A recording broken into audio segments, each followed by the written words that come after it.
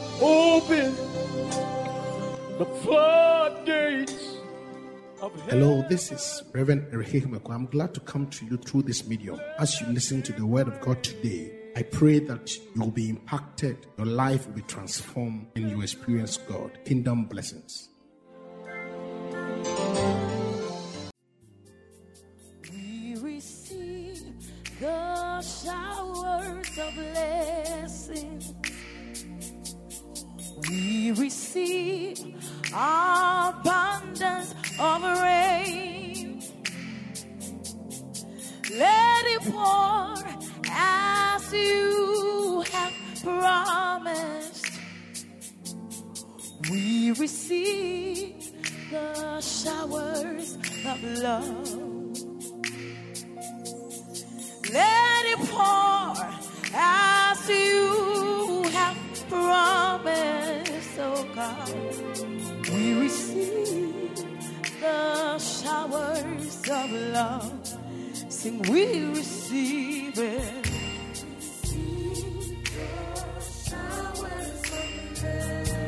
God, we receive it right here in this place tonight.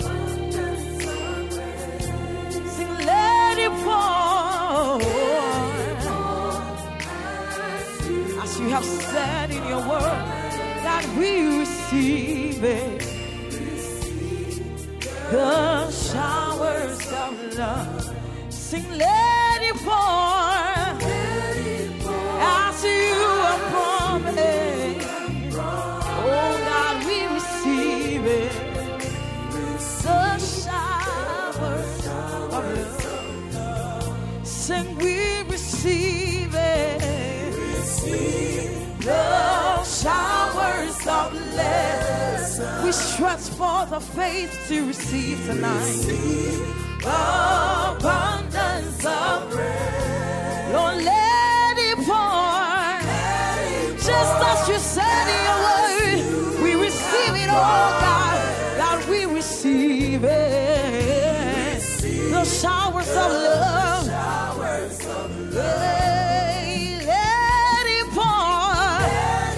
As you have declared it in your word, God. Your word is here and amen, so I receive it. The showers of love. We say, let it pour as you have promised. We receive it. We receive the showers of love. Say, let it pour. Just as you said in your word, God. Oh, God, we receive it tonight. The showers of love. We say, let it pour as you have promised, as you have spoken, as you have declared. We receive it.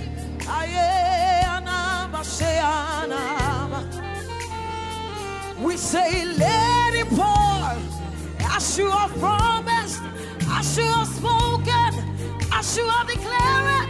We receive it all.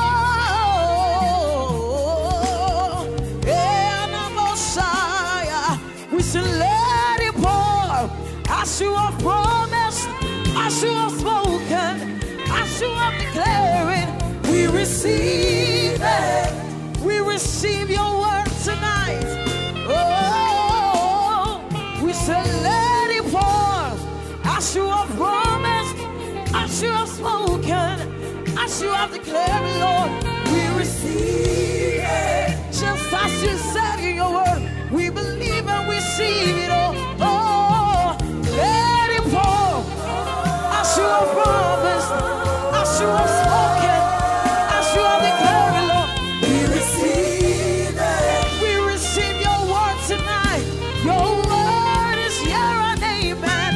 So let it pour as you have promised, as you have spoken, as you have declared, Lord. We receive it. We stretch forth our faith tonight. We stretch it out and receive your word. Let it pour as you have promised, as you have spoken.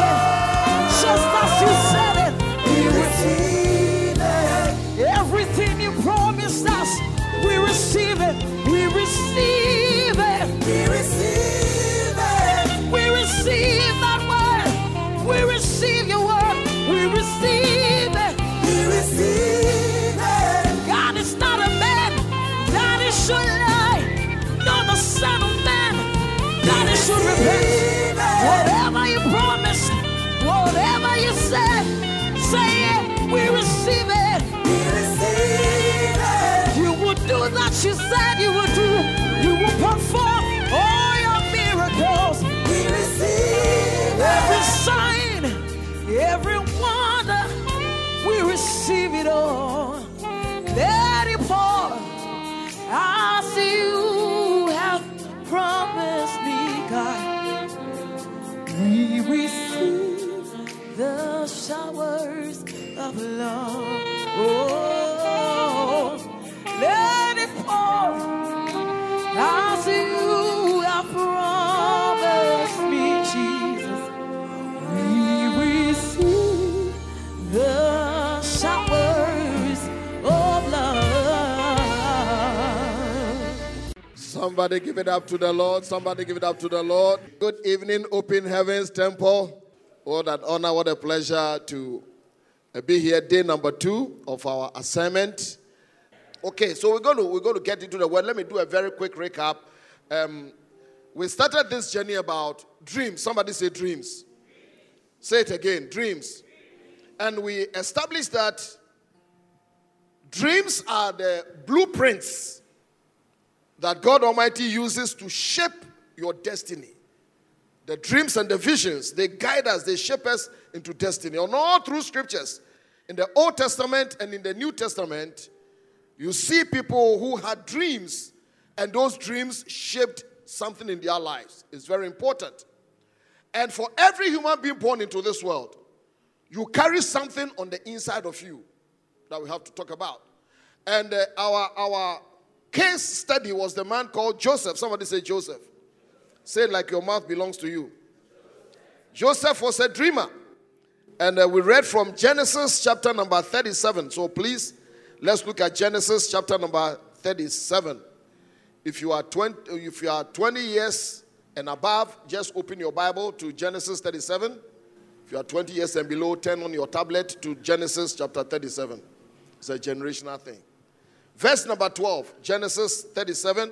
And I also acknowledge our friends and family worshiping online. You are in the cyber sanctuary. Please concentrate and let's go from there.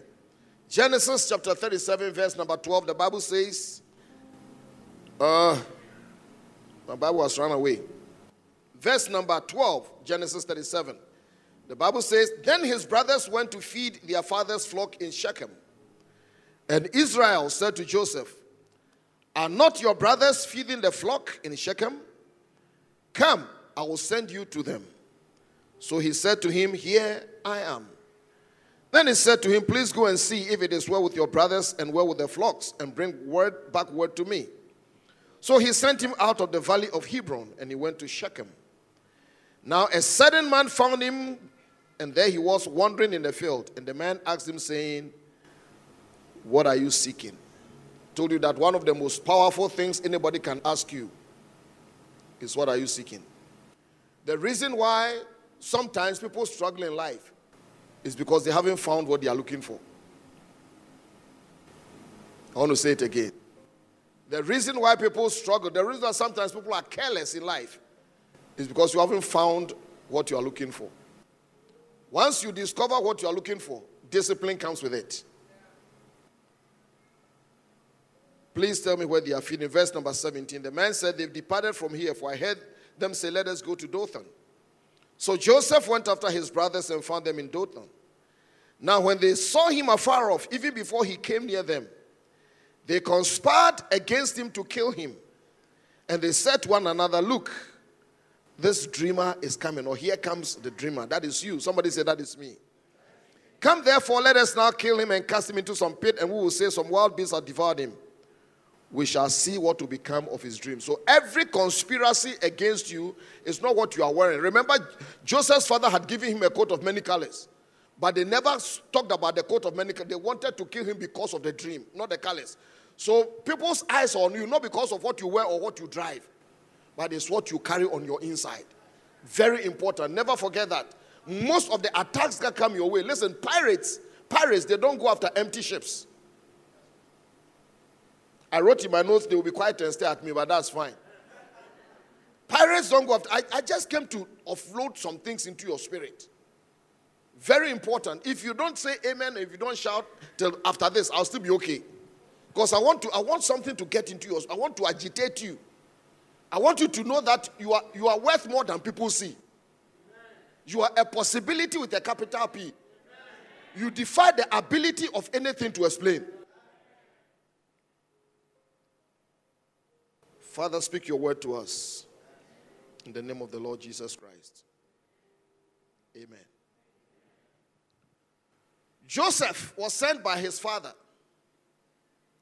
And the Bible says that when he was coming, they said, here comes the dreamer.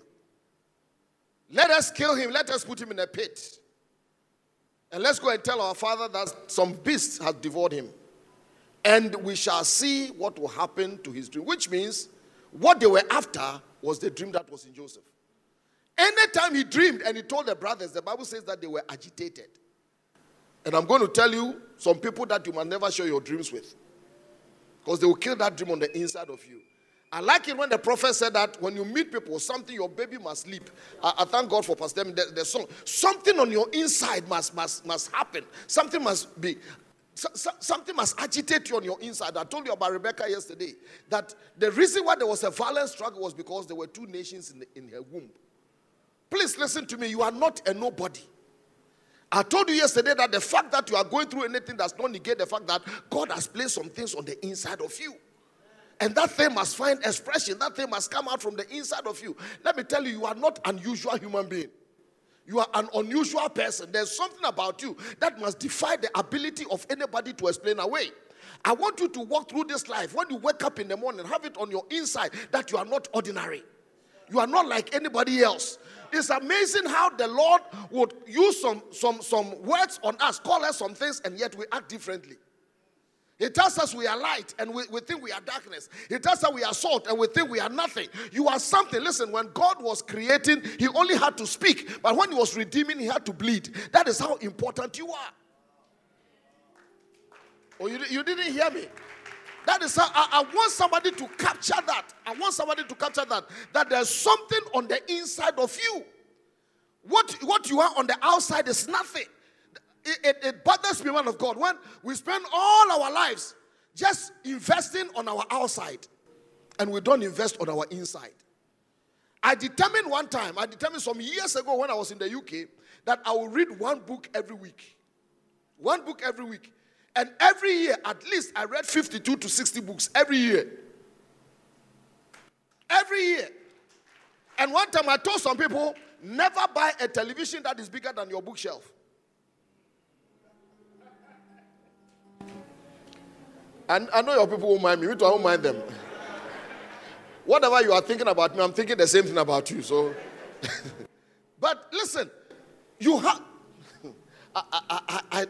I don't see how I want somebody to capture what I'm telling you tonight. If you get that revelation, you will never allow anybody to look down on you. No. You never allow anybody to look down on you. You are loaded. There's something on the inside of you. You are not like any other person. One of the saddest scriptures that I ever read in the Bible was in the book of Judges, when Samson was on the lust of Delilah, and Delilah was looking for the secret of Samson's strength.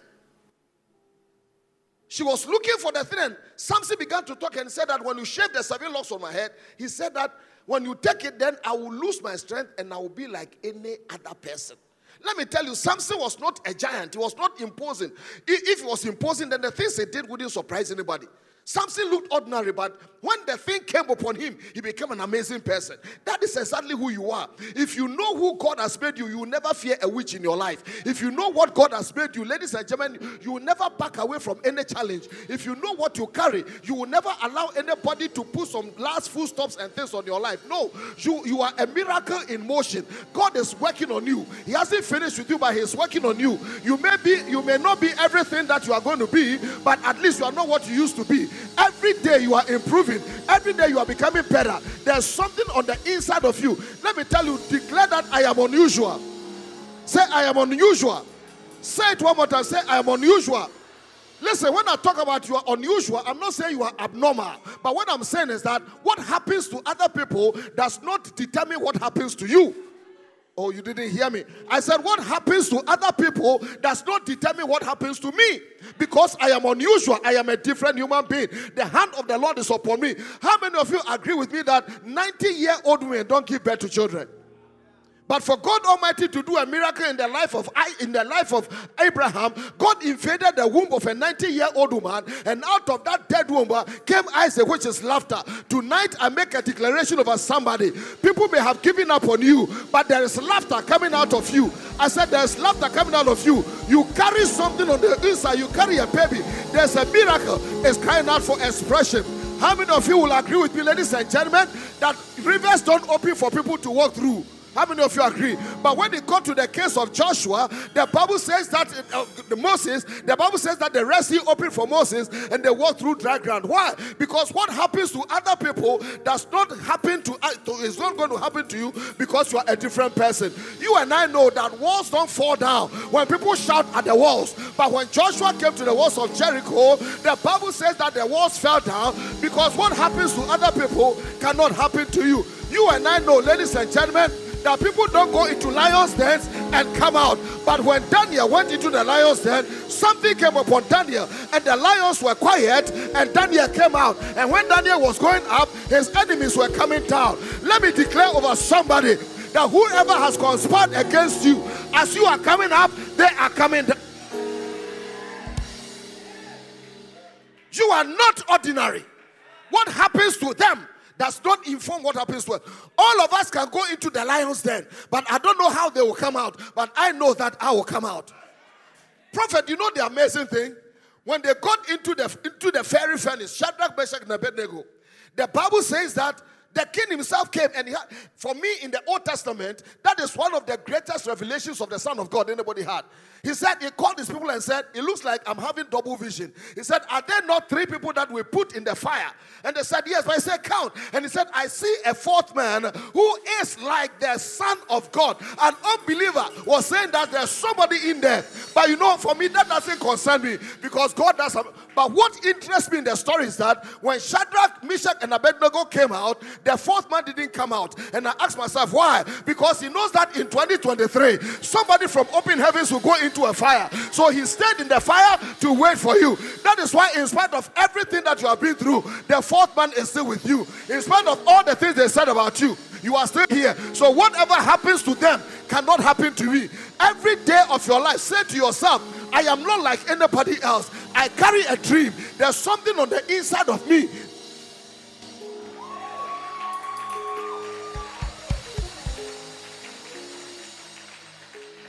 You see, I just feel something. You know, the wise man said to us that there are 4 things that are exceedingly small, and yet they are wise. When God wanted to teach us wisdom, He didn't send us to the elephant or to the huge animals. He said, go to the ant, go to the rock badger, go to the locust. But of those 4 creatures, the ones that really touched me, Pastor Ahmed, was the last one, the spider. Because it talks about the ant, a people not strong. And yet they prepare their food in the summer. It talks about the rock badger. They don't have strong legs, and yet they hide in the cracks of the rock. It talks about the locust that, you know, they can propel. But it gets to the spider. And the Bible says this is the only one of the 4 creatures that the Bible talks about its destiny. It finds itself in king's palaces. There's no way that you go in this world that there are no spiders. There are spiders in the White House. There are spiders in Buckingham. I was going to say Jubilee House, I don't know. But there are spiders in Buckingham Palace. Everywhere you go. The spiders, they bypass security in White House, and they are in the White House. Spiders. How did they get there? The only creature, listen to me, listen. That is why you must even tell yourself that you are a spider. The only creature that God created, that everything it needs is on its inside. If the spider wants to build, the web comes from its inside.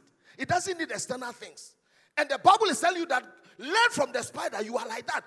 That is how your destiny will go forward. There's something on the inside of you. The spider doesn't need external building materials. The building material is on its inside. The spider, it can catch a prey with its own house. It feeds itself, and that is who you are. You carry something. You are a carrier of a dream. So tonight, I just want to expose you to something. Because please hear me. I hope I'm doing well, man. Listen to me, people. Listen to me. One of the greatest gifts that God will ever give to you is the gift of exposure.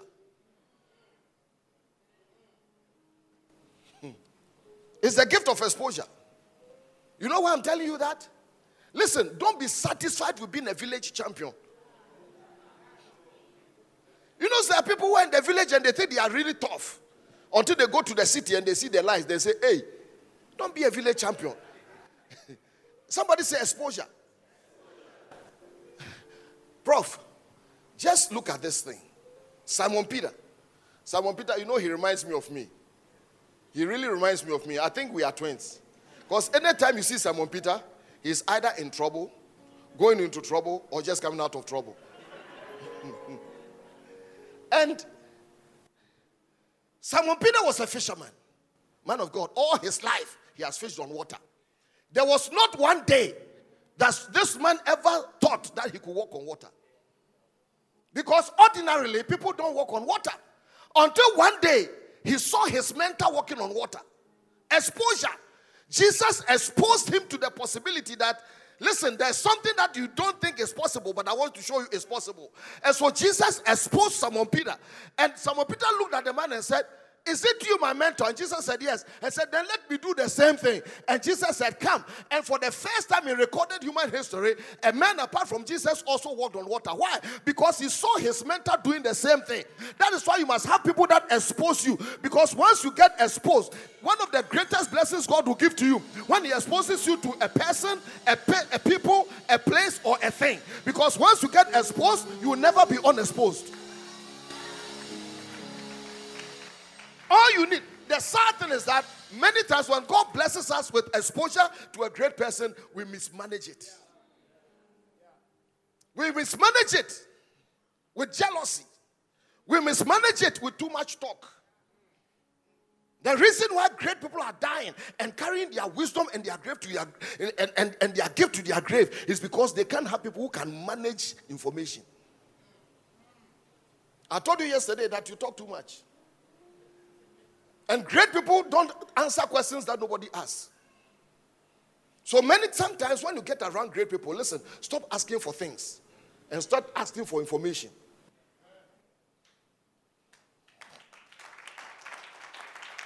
They tell us that when you teach a man, when you give a man a fish, you are fed him for a day. But when you teach him how to fish, you are fed him for life. I stood before my church and I told them, I will not teach you how to. I want to teach you how to own the whole lake. Own the whole lake, and it's yours. Let people fish for you. But listen, there's something on the inside of you. I want to provoke that thing. And we began to talk about 3 components, and I want to finish tonight. Listen, yesterday we talked about the fact that there must be a carrier of a dream. And you are a carrier of a dream. There's something that is on the inside of you. When you were born, when the announcement was made that a girl or a boy has been born, listen, you are not born empty. You were born and loaded with a dream. That is what keeps you alive. That is what makes you different from somebody else. That is what drives you. That is what won't let you sleep in the night. Somebody's dream must not be your dream. You must carry a dream on your inside. Joseph's dream drove him on. There's a price that you pay for a dream. That's why your people are quiet. I wrote here that they'll be quiet. Don't worry. You must be a carrier of a dream. Amen. And I told you that when you carry a dream, please make sure you guard that dream. You can't share your dream with everybody. There are people who clap for you, but honestly, they want you dead. They have seen you in their minds. You're already lying in the casket. You must know. Then protect yourself from offense. Let me give you the next two. Then the second component for manifesting your dreams is that there must be the right people around you. You need the right people in your space, ladies and gentlemen, to birth that dream. Listen, ladies and gentlemen, listen, Open Heavens, listen online, church. You must catch a revelation of something called the power of relationships. One of the greatest inventions that humanity ever made were ships. Ships carry cargo. Ships carry passengers. Ships carry armies to go and prosecute wars. Ships are very important. But the greatest and the most important ship you ever sail in is relationship, or friendship, or fellowship. It's very important. The dream that is on the inside of you is so big that you will not be able to birth it alone. You need people in your life. I know that person, I'm a very private person. Listen, you are not you need somebody in your life. God creates in 6 days. His 6 pack says it is good, it is good, it is good. He finishes on the 6th day, he says it's very good, and he rested on the 7th. Then he comes back to say it is not good. Genesis 2:18. It is not good that the man should be alone. I know this is a scripture, we have applied it to marriage, forever. But let me suggest to you that it is not just a marriage scripture, it's a kingdom revelation scripture. We have narrowed it. It's not marriage. Listen, when God was saying that, he wasn't talking about marriage. He was talking about relationship. Let me tell you, at that time when God said that, man of God, Adam had God. And if you have God to yourself, who again do you need? There are people like that. I only God, I don't need anybody. Take your thing. Take your God. That's why you are depressed. Listen, God said it is not good for the man to, it was a kingdom thing. He's teaching us that aloneness can't get you very far. That was the first time the Bible says something is not good. Every other thing before then is good, is good, is good, is very good. Then God says it is not good. Technically, Adam had God. He was not alone. But again, please hear me. Being with God alone is not enough to birth a dream. God, the Bible says that, and the Lord God made somebody suitable for Adam. Now let me be bold tonight. And look at this thing. God didn't make another Adam. God didn't create Adam and Steve. Why do I say that? Because Adam and Adam have no ability to reproduce. So God had to make somebody different in order for Adam to be able to reproduce with that person. And I said that to say this, that as long as you only hang around people who look just like you, you will never be productive.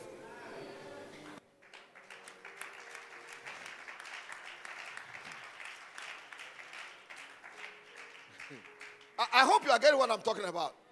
So look, you see, people are always only comfortable with people who talk like them, who are from their tribe, who are from this and this. I told you yesterday that your greatest hurt is not what somebody did to you, but who you didn't discover.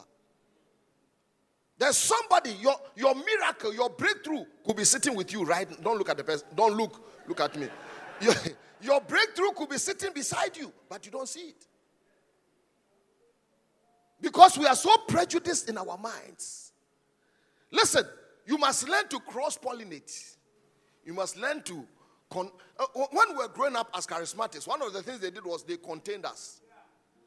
You see, one of the enemy's greatest tricks is containment. Don't talk to these people.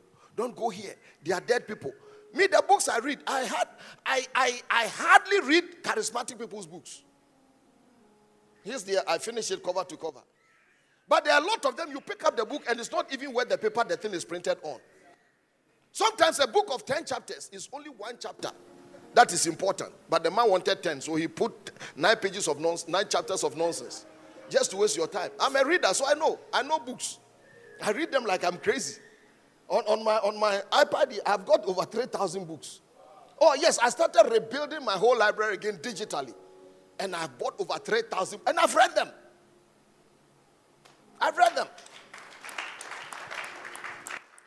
Listen, sometimes all you need is information, just information. The world's leaders are the world's readers. And the one who cannot read is better than the one who will not read. I know I'm troubling your people. I know this one is different. That's why he brought different people. For me, I just do my assignment and go. Because I want to provoke somebody. Learn to cross-pollinate. They contain us. Then, man of God, I realized. Then I went to a Baptist seminary in the UK, Spurgeon Seminary. Then I began to learn Hebrew and I began to learn Greek. Then I said to myself, Somebody has lied to me. Somebody has been lying to me. It's exposure. I told you about this. You know my friend Ron Carpenter Jr. He has a church of about 15,000 people. Very close friend of mine. And he said he was a pastor's son. All his life, his father had pastored little churches in Georgia. Backwoods, little churches in Georgia. So in his mind, he said the biggest church his father ever pastored was 50 people. So in his mind, 50 was mega church. And he was in college, Emmanuel College, and he played the drums. And one summer, they went on tour of all places. Then they went to Florida. Carl Strader's church, the Carpenter's home church. That was the first mega church building built in America. 5,000 seater. He said he was asleep. He was asleep on the bus when they got to the compound. So when they got there, he woke up. Somebody woke up and says, where are we? And they said, we are at a church. He said, no, it's not a church. Where are we? Because in his mind, a church that is big is 50. And so when he walked into the auditorium and he realized that this was a 5,000 seater church, he said to himself, somebody has been lying to me all my life. That thing worked something on the inside of him. He went back to Greenville, South Carolina, backward southern place, and he started a church with just 3 people. He bought a plastic shower curtain and started church. Today, over 15,000 people. Now he has another one in California or somewhere. In California, something must wake up on the inside of you. Exposure, cross-pollinate. I went and I sat down and I began to look at the Bible and said, some people have been lying to us. You can't be fighting all your life. You can't be doing warfare all your life. So when are you going to enjoy?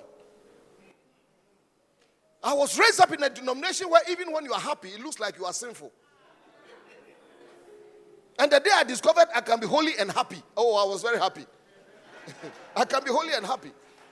Don't look at me that way. Let me look at. I can't even see people's faces.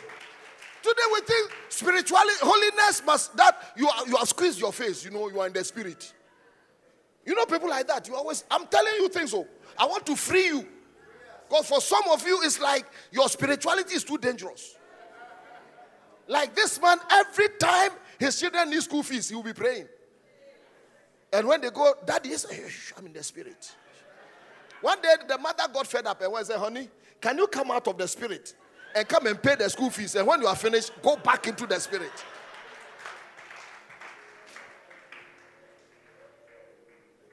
Learn to cross-pollinate. Learn. I went to Fuller Seminary and I learned. I said, whoa. So there's a world that is bigger than my little Koforidua town. Exposure. You know something? Do you know one reason why we are not allowed to marry our brothers and sisters? Because inbreeding produces idiots. It's a fact.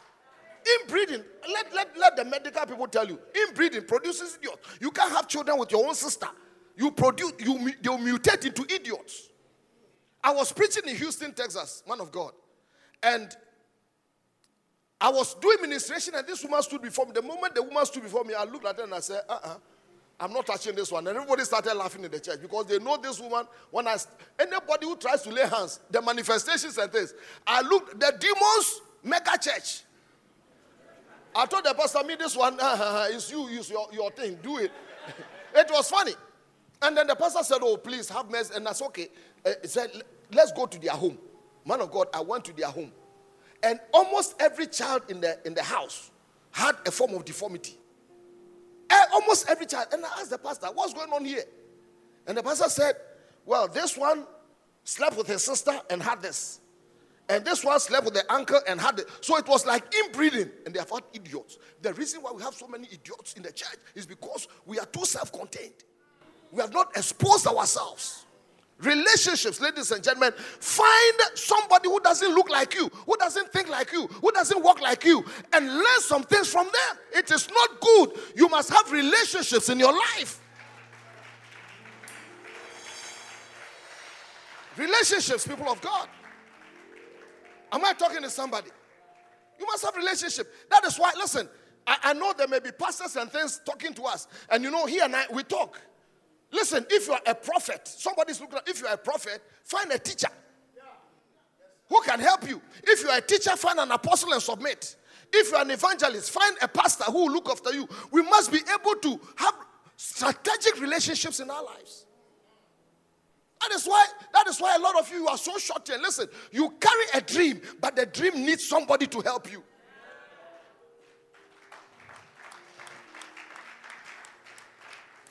Am I talking to somebody?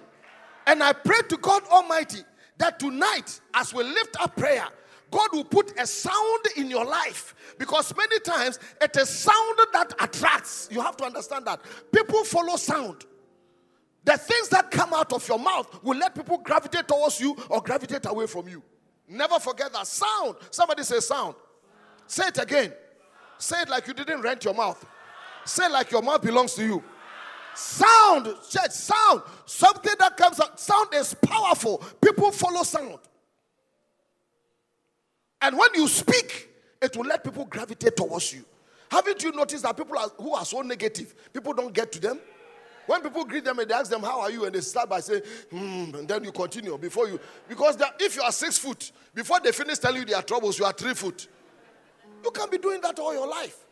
I hope I'm helping somebody. I know, I just promised myself it would not be shouting. That's why the other days you shouted, but this one, no. I want to talk to you. You need to speak your dream. Make sound about the dream. Declare it, speak it, so it will attract the right people into your life. John the baptizer, he had disciples walking with him. And in John chapter 1 verse 37, if I can have John 1, 37 to 39. John's gospel chapter 1 verse 37 to 39, if we can have that. John and his disciples were there. The Bible says that the 2 disciples, that is John's disciples, they heard Jesus speak and they followed him. They had followed John all the while. But the moment they heard the sound that came out of Jesus' mouth, they realized that this is something we have to follow. What sound are you making? What sound are you making? What will make people who had 3 Ds? You know, we look for PhD, THD, but these people had 3 Ds. Everybody who is in debt, everybody who is in discontent, everybody who is 3 Ds, they followed David into a cave. What will make them follow David? Because David sold a sound to them that one day greatness will come to us. Who are you in relationship with? The person in your life, are they making you or unmaking you? Please, let me tell you something. Your destiny is too important to allow wrong people into your space.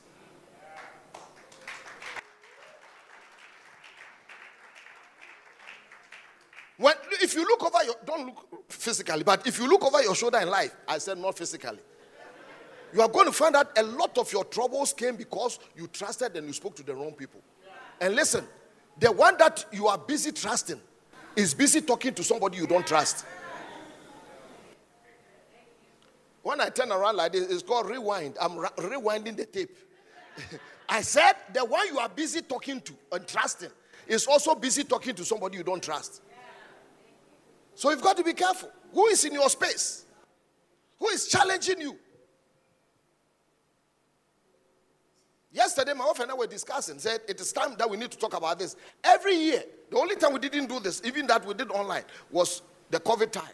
Every year, man of God, 2 times we go to a conference. I think I've shared it with you. At a place that we pray, nobody knows me. And go and sit down and learn. There are places I go and I feel stupid. Like, what? This is church? Because like he said, why should I carry Kofodia to Atlanta? What for what? I must as well sit here in Sukuda.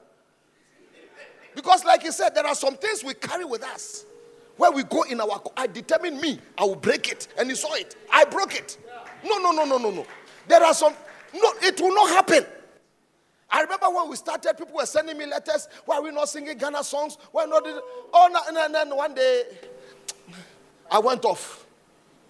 My people, they know me once every year, I go off, and you don't know which month I'll go off. So once I've gone off, they all know the rest of the year they are fine. I intentionally go off. And I told them that, listen, I'm a Ghanaian. Thank God I'm a Ghanaian. If I had to die 1,000 times and come, I want to be a Ghanaian. I'm proudly Ghanaian. I know you are not looking at like that. Yes, I'm Ghanaian. I still have my Ghana passport. I proudly travel with it. I love it when I present my Ghana passport here, not anywhere here, but here.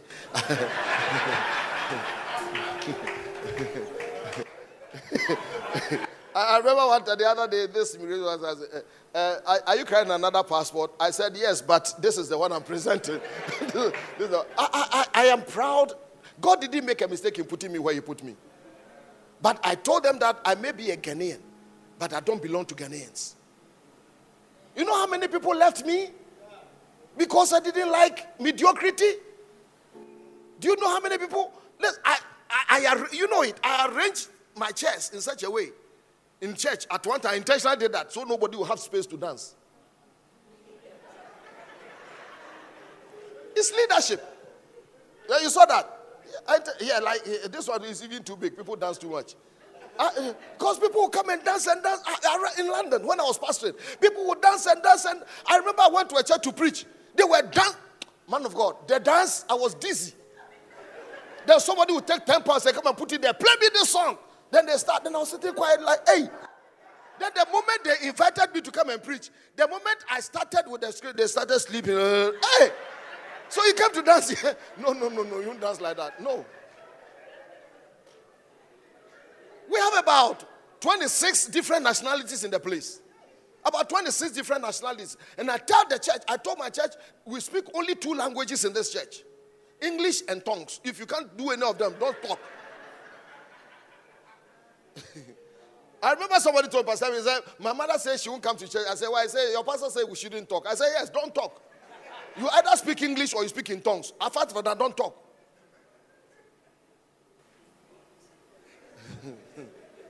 I know I have a sense of humor, but this thing is tough, hanging around this thing. Because, listen, when you are a black person and you meet human beings, in their minds, they have already sentenced you. So why should I confirm their fears? That we are stupid?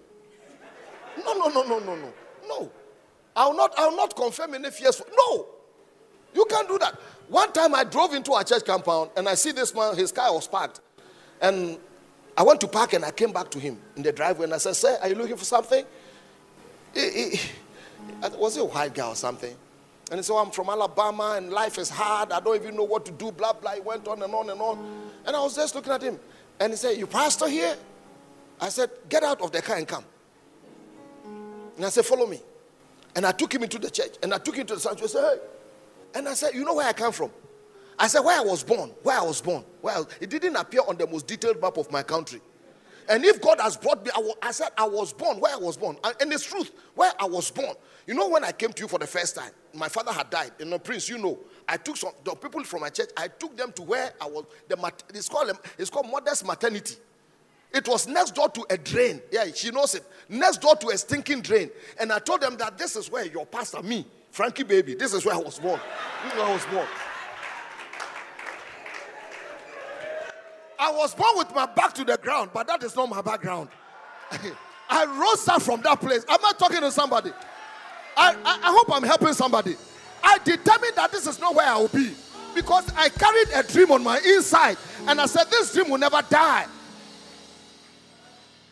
And I told the guy, I said, me, where I come from, you have no idea. And said, you're the pastor? I said, I'm the pastor, man. He said, wow. I said, African as African as can be. And I said, if I have done all this, and you were born in Alabama and you are crying, you better roll up your sleeves and get up and put on some shoe leather and face the world every day. With tears in his eyes, he said, can you pray for me? I said, sure. I laid hands by slapping his head. And I said, Lord...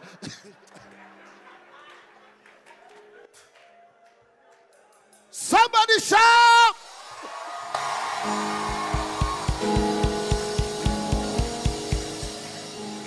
So you must be a carrier of that dream. And then your relationships. Please, there are some people you must just remove their names from your phone. I'm telling you. If I showed you my phone, there are some names, I don't even know who they are. I've removed their names and I put do not pick. Do not pick. I don't even have to know who is calling me. It's my phone. It's not yours. You know, Ghanaians, you like phones. No, I don't have time for that. No. I just put your name, do not pick. I won't pick your phone. And I don't, you know, voicemails, people voicemail and that kind of thing. I don't have one on my phone. I left it generic. So what makes you think it's even my phone that you called? Because there are people who say, hello, I'm sorry, I cannot take your call, you know. And I make fun. Like, there's nothing more annoying for me than somebody you have eaten fufu and banku until your accent is set and you are trying to speak different. Praise God. I don't know whether you are talking about the tribe of Israel, God, or the God of heaven. Praise God. Then they are even preaching on the thing. Praise God. I'm sorry. I cannot take your call right now. But if you leave a message, you see that Shanti guy. You see that Shanti guy, message. Now, if you did there, message. Message. I promise you we will reply you very soon. I don't leave anything like that. You call the thing is generic. So you can't tell me it's mine or it's not mine. And I'm not under any obligation to return your call. Because I didn't give you a promise. Some of the greatest time wasters are people in your circle. There are people in your circle. Let me tell you something. One day, you will stand before God alone. Your greatest enemy is the clock. Every day I watch the clock. I know life is counting down. Whatever is gone forever. That is why anybody who does not respect your time does not respect your life. Anybody who does not respect your time does not respect your life. I told you yesterday. I don't believe in time wasters. When are you coming to see me? Oh, Pastor, between 12 and 1. 12 and 1 hour. I'm sitting waiting. Prince will tell, I'll leave you. Oh, I've had armor bearers come to pick me to the airport. And I waited 1 minute. They will ask me, Papa, what time is your flight? I don't tell them the flight. I tell them when I am leaving home. Now you make 1 minute late and see, you meet me. Me, myself, I'm driving my car to go and park. And they are following me with cars, begging. And I'm going. They are watching me. They know it. No compromise. For me, I have my own way of entertaining myself. You know how I entertain myself? Tell you? Then how does that become a secret? You call people, you want my secret too. You know how I entertain myself? Especially places that some people of a particular culture, they travel from. I check in early and I sit down and I watch them. It's my entertainment. They are always late to the airport, breathing hard. Traffic, oh please. Their luggage is always overweight. And they are begging, oh please, my grandmother died, only 1 pound, can I take that? That's my personal entertainment. I said, look at them. Yeah. Oh please. I remember one time somebody saw me at the airport and said, Papa, where are you going? I said, I'm going to Ghana. He said, is that all your luggage? I said, you are wasting luggage. I said, wasting what? Wasting what? Prince will tell you, no. I'm allowed so many bags. How many of them are my own stuff? No. But the African who pack everything. Oh, Charlie, what is? Things from Bronx. Watch it from Bronx. The prophet said Bronx, so not me. So I'm just copying him. Because I come to Bronx occasionally. So please, when I come there, it's not me, it's him. Not me. I slept in a house in Bronx. All night I couldn't sleep. All night. They put me up in somebody's home many years ago. And I lay on the bed. There was a wardrobe. You know wardrobe? And there were wigs on stands looking at me. And the shoes. And I said, how do people sleep here? Oh, the next day I checked out. I told the pastor, oh boy, I carry my own money. I'll sleep in my own hotel. This one there, no. But listen, you need relationships. Amen. Let me give you the last one. This one, please be very quiet and lock into this, because this is something that a lot of people don't talk about. But this man, I want to talk to you, because if you are a dream carrier, if you are birthing a dream, a lot of people don't understand that you can't birth anything without pain. So the third thing is that there will be pain. I knew you'll be quiet. That's fine. I don't want any amen in this one, because I want to talk to modern day charismatics. Listen, when God signed a covenant with you, he did not write an adversity exclusion clause into it. Well, you feel that God is obligated to give you a pain-free life. Pain is God's megaphone that he uses to shout loudly into a stubborn heart. You will never go further in life than the threshold of pain. you are willing to handle. Sometimes I go to places, prophet, and they say, oh, Bishop Frank is a gift. I tell people I'm not a gift. I am a result of pain. Who for the joy that was set before him, he endured the pain. How much pain? Ask any woman who had natural birth. Tell you they went through pain first. So every dream, ladies and gentlemen, cannot be birthed without. And the bigger the baby, the bigger the dream, the more difficult it is to deliver. I tell you, listen, never think you are entitled to a pain-free life. John 16:33 says, these things I've spoken to you, that in me you have faith, you have confidence. For in the world, you will, not you may, a statement of, you will have trouble, you have tribulation, but be of good cheer. Today, nobody preaches that. I prepared myself for this, that nobody will say amen, and that is fine. Listen, if no pain was a sign of success, then the Apostle Paul was never a great leader. I read about him, man of God, and the Apostle Paul was talking about, he said, I was in jail, I was beaten, and he said, yes, I wrote it, it's me. Today, preachers, when we travel, they check us into the best hotels. The apostles will check into the West Jail. I stood at the Mamertine prison, not far away from the Senate in Rome the other day, man of God. And the Mamertine prison was a prison underneath a prison. Then I began to appreciate what these people went through to give us the Bible. It was from that prison, Pastor Ahmed, that he wrote 2 Timothy. And he was telling Timothy that, bring me the cloak. Why? Because they told us that that is where all the feces of Rome passed. And that was the prison he was in. God's man, not because he did wrong, but because he did right. He said, bring me the cloak, because in the summer it was murderously hot and the winter dangerously cold. And he said, bring me the cloak, I am tired. And he said, then bring me the books. A dying man is still asking for books, and you are living and you read the newspaper. A dying man. A dying man. And he said, the time has come for me to be poured out as a drink offering. No, that is a euphemism. He says, the time has come for me to be beheaded. He wasn't coming back. And yet, triumphantly, he said, I know that I have kept the faith. I finished my course. Now, therefore, is laid out for me a crown of righteousness, which the Lord, the righteous judge, will give to me, not only to me, but everyone who looks for his appearance. They celebrated their pain. Today, Christians, we have. Listen, I apologize on all of us who have taught you a wrong gospel. To think that you are entitled to a pain-free life. Pain has majesty. Show me a champion without scars, and I'll show you a champion who cut corners. The greatest man who ever walked this earth. Listen, Pastor, he was man enough to carry scars, and was man enough to show his scars to the disciples. Celebrate your scars, because scars are the mark of a champion. Scars, they speak. Scars are silent, dog, but they speak. Why? Because when I carry a scar, I am telling somebody that I've been wounded before, but that thing didn't kill me. When I carry a scar, I'm telling people that I went through this thing, and so I know the experience. When I carry a scar, it is talking to people that I carry something. So the Apostle Paul said, henceforth, let no man trouble me, for I bear in my body the scars of Christ. What are your pain? Today we go to an usher doesn't smile at you and you are ready to backslide.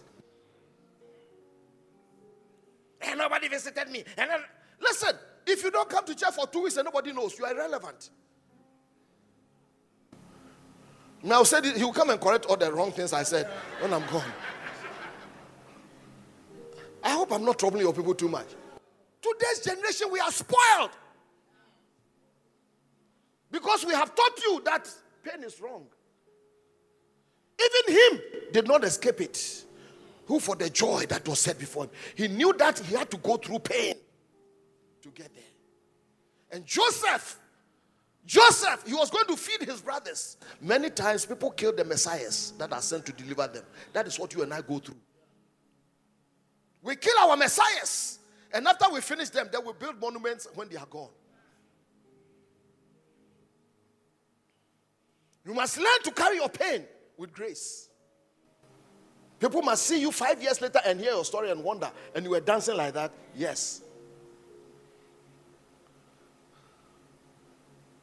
Who taught you? Who lied to you, my friend? Who lied to you that this thing is easy? Carrying a dream. Listen, if being a champion was easy, everybody would be one.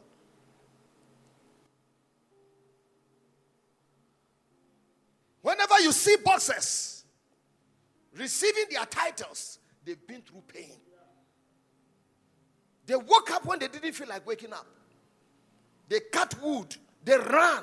They did exercises commensurate to where they want to go to. So today, like, I thank God for you that everybody wants oil to be poured. How much oil haven't you received? You received Makola oil, Mazola, all kinds of oil. And by the way, I don't think we have oil here. Listen, how much does a bottle of anointing oil cost in Ghana? How much? 10 cedis. 10 cedis for anointing oil bottle. I have a question. Do you know how you think the olive cost 10 cedis? Ask the olive how it came out. And they will tell you that when they plugged it, they put it in fire. They roasted it. They stamped on it. They crushed it. That is why Gethsemane in Greek is oil press.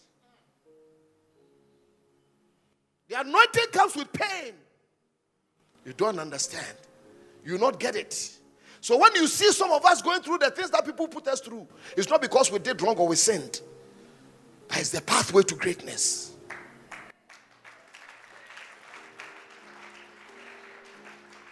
Joseph, he was going to feed his brothers. And they put him in a pit. P-I-T. Pastors in training. That is why this thing is called pulpit. We stand here and we pull people out of the pit. Because life can be painful. There are people, small things, they advertise their pain.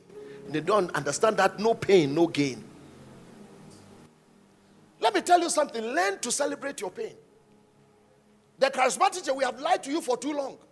To the extent that sometimes we think God owes you something. Listen, God owes you and I nothing.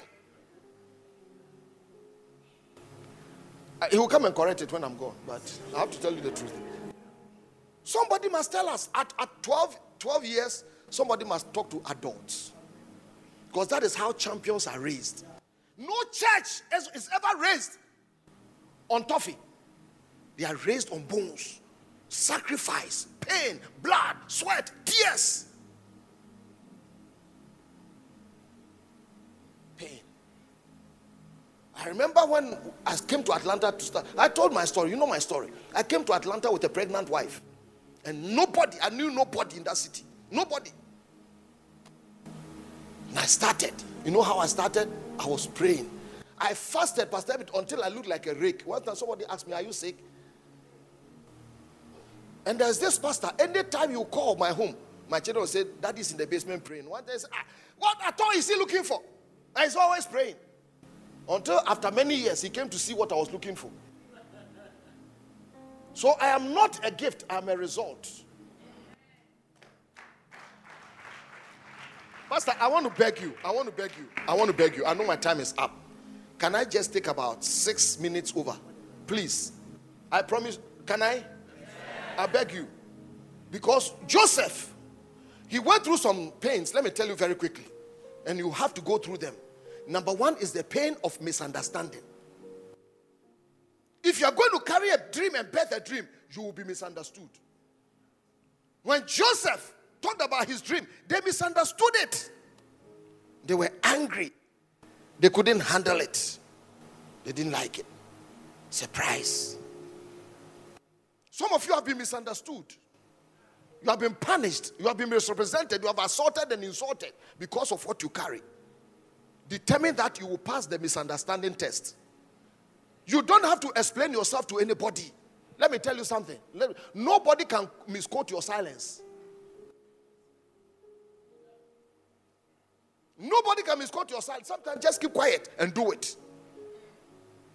Somebody else was, "Why not talking? Why not?" I said, "I'm not on trial.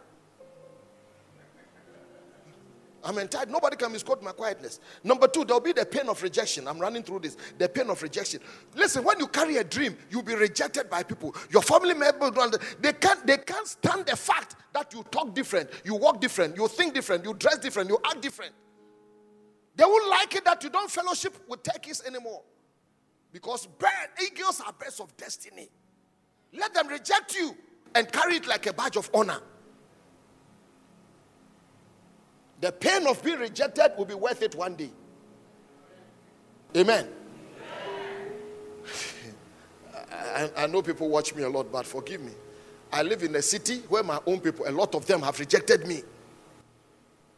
Somebody from Ghana came to visit somebody. I'll say it. You can listen to me. And the guy told that pastor that, I want to go and visit Pastor Foswapia. The guy said, when you go to visit him, don't come back to my home again. And the guy said, why? He said, he thinks it's too big. He doesn't fellowship with us. And I said, why do you expect me to lie down with dogs and get up with fleas? How do you expect me to fly with eagles when I'm fellowshipping with turkeys? Destiny is too important for me to waste my time with little minds. How long do I have to live on earth to spend all my time in frivolities? I don't chase fantasies, my friend. I'm a serious-minded human. I am disciplined. I can be funny, but undisciplined people don't do the things I've done. No. Sometimes my children will be going to bed, man of God, at 10 or 11, say that the good night, and I'm sitting in the study. It's next door to one of their bedrooms.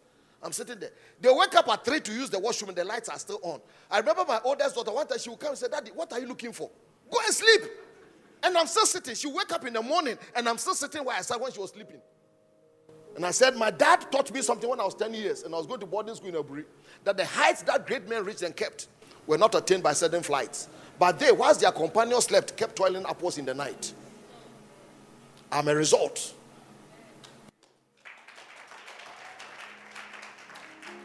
I remember days, man of God, that I have put my feet in ice so I won't sleep. Because I read in Proverbs 6 that do not give sleep to your eyes. So I tell to my eyes, not until I finish this, you won't sleep. I memorize scriptures by chapters. Papa, lay hands on me so that I can have this one. I say, you are crazy. You think everything is laid? I'll tap into you. Tap into what? Dr. Otapi was teaching you, didn't understand. People were insulting him. You tap into what? You are lazy. You tap it. Someone said, Papa, lay hands and give me a double portion. I said, the only time I read it when someone was about to die, do I look like dying? I have many plans. Dying early is not one of them. Am I talking to somebody? This thing is getting interesting. There'll be the pain of disappointment. Listen, you must learn to be disappointed without being offended. Sometimes those who should have helped you did hurt you.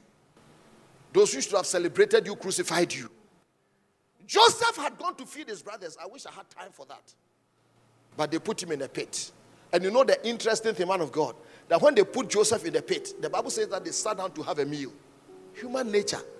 We get happy at the misery of other people. And for me, what hurt me in this whole story was that Joseph, when I look prophetically, there's no tribe of Joseph. He was part of the 12 of Jacob, but yet he had no tribe, no longevity. Reuben, you are the firstborn. You carried the double portion, and yet you were killing somebody who had nothing. What is wrong with you, Reuben?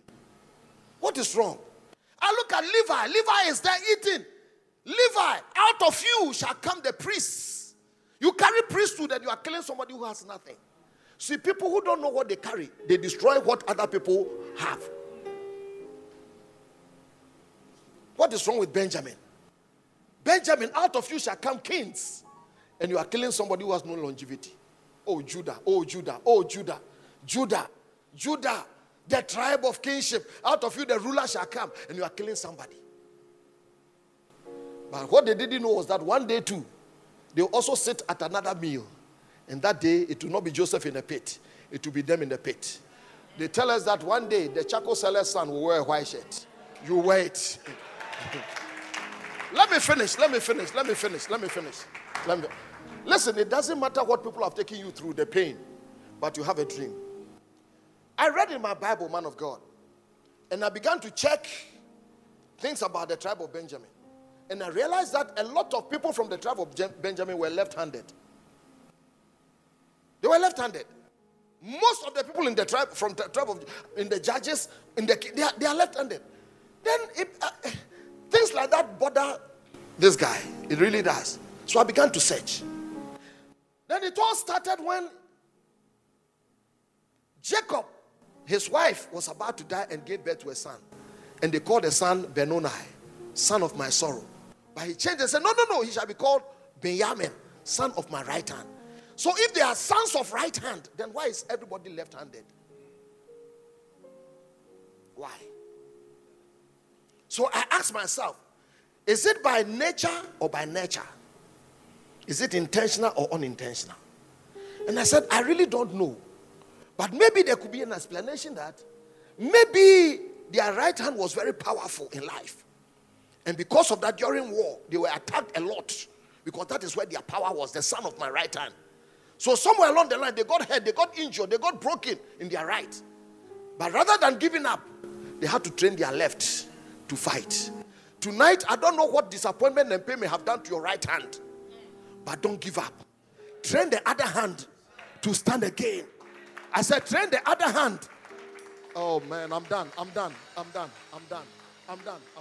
Stand to your feet. We'll talk about that another time.